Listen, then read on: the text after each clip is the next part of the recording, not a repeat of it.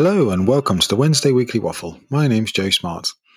I hope you're well and having a good week. So this week I'm going to be waffling on around a book that I've been reading at the moment, a highly recommended book called Atomic Habits by James Clear.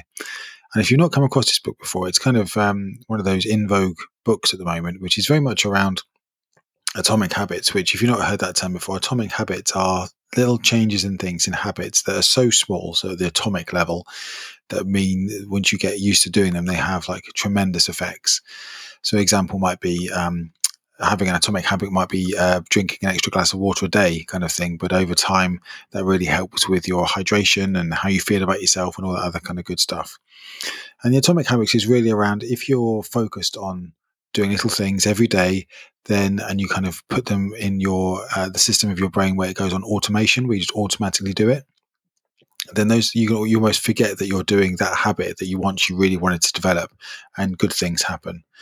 So all of us have atomic habits already. For example, most of us clean our teeth before we go to bed. Don't think about it. We just do it. It's a habit. When we wake up in the morning, there's a habit. We do the same thing every single day, and we have some positive habits and we have some negative habits. So it might be I've had a bad day.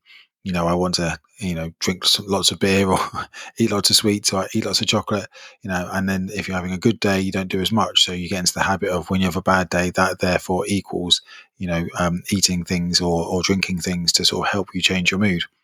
And so habits are neither good nor bad. As always, we talk about these things before. Things are sometimes neither good nor bad. They just are what they are. So a good habit for one person might be a bad habit for someone else. For example, I think James talks about it in the book. If someone's looking to gain weight as part of a bodybuilding program or something else, then eating peanut butter sandwiches regularly might be a really good thing. But if you're looking to lose weight, then eating peanut butter sandwiches might be a really bad thing. So the thing itself is neither good nor bad. It just is what it is. It's about what you're trying to achieve that puts the value on it.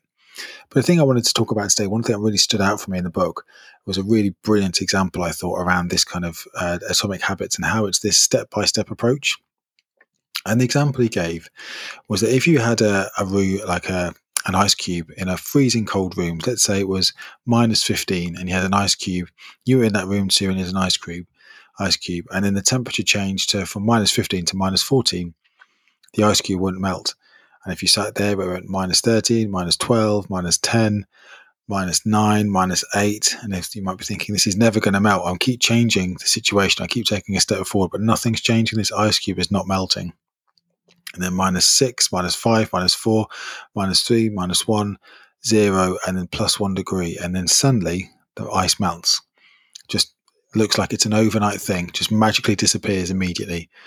And the example he kind of rates back is that when you're doing anything, whether it's losing weight, gaining a new job, building your career, anything that you're doing, no one sees that minus 15 to minus 1 and 0 degree work. Everyone just sees it when it suddenly works. And that's where you get this kind of overnight success or things happening magically, or, that person's just lucky. There was, things always work out for them. And no one ever sees that minus 15 to minus 1.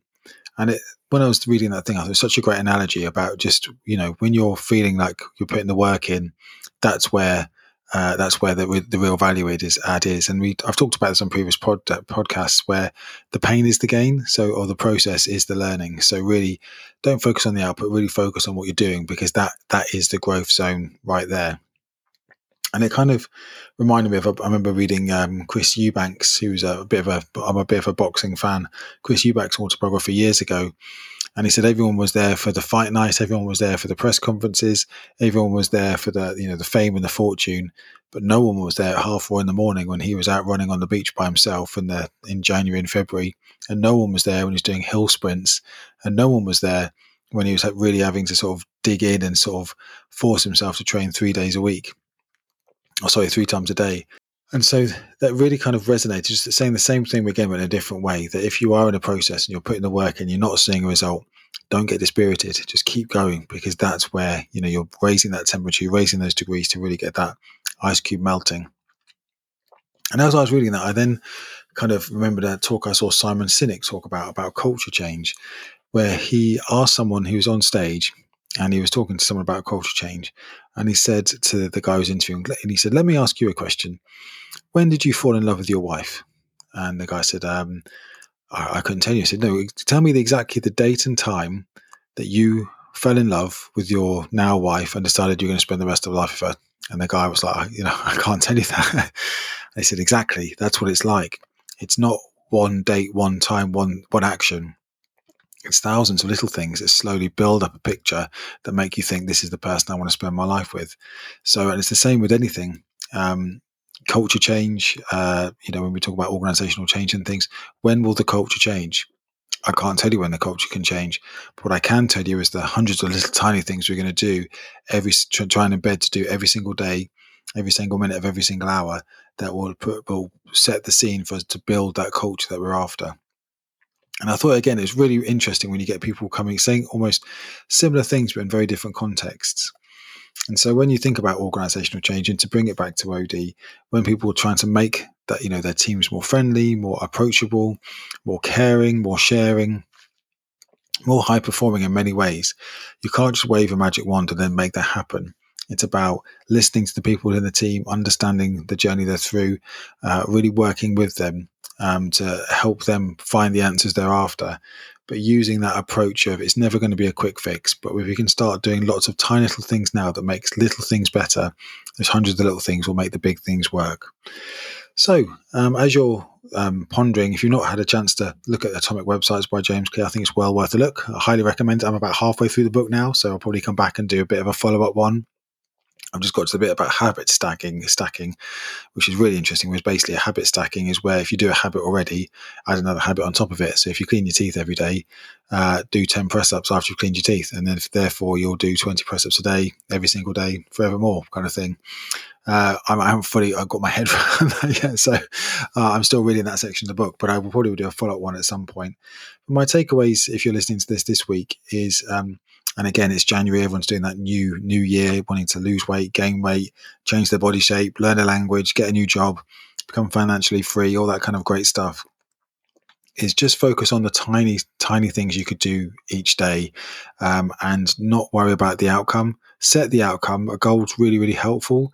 But the another thing I was looking at is that if you have a goal, and if you've ever achieved a goal and then felt immediately empty, like you've got the job you wanted and then suddenly it felt like there was a vacuum there now, that kind of goal orientated is very helpful to set direction, but sometimes doesn't sustain us all the way through. And that's probably a topic for another podcast going forward. But for today, I'd say focus on the little details that make the big things work. If you're on sort of day 20 or day 30 of your new January resolutions and you're thinking, I'm not seeing any results at the moment, stick with it, because this is where, you maybe raise the degree to -10 and you've still got another 10 degrees to go before that you actually get that ice melting or see that result you want to see. But I think the main takeaway for me, and I've said this many times before, but it still rings very true, is just being kind to yourself. If you are doing a new thing, trying something new, trying a new approach, and it's not working straight away, that's okay. That is okay. It's just being kind to yourself and just saying, okay, it's going to take maybe a bit longer than I thought, but if success is my only option, I'm not going to stop till I get there, and I'm willing to do everything within my power to make that work, then that's the absolute best you can do, and no one can ask any more of you. So just be kind to yourself, and if possible, don't get frustrated, and try and just relax into it, try and enjoy the process. And again, if you're enjoying the process and it's fun, then you'll probably stick with it. So really just sort of give yourself some breaks and be kind to yourself, and really focus on those small tiny improvements you can do every single day to make things better. Okay, so that's the weekly waffle this week. I'll be delighted to hear from you if there's anything you'd like me to waffle on in particular. I'm always open to suggestions if there's any topics you'd like me to talk about. But otherwise, I hope you have a great week, and I'll see you next week. Take care. Bye.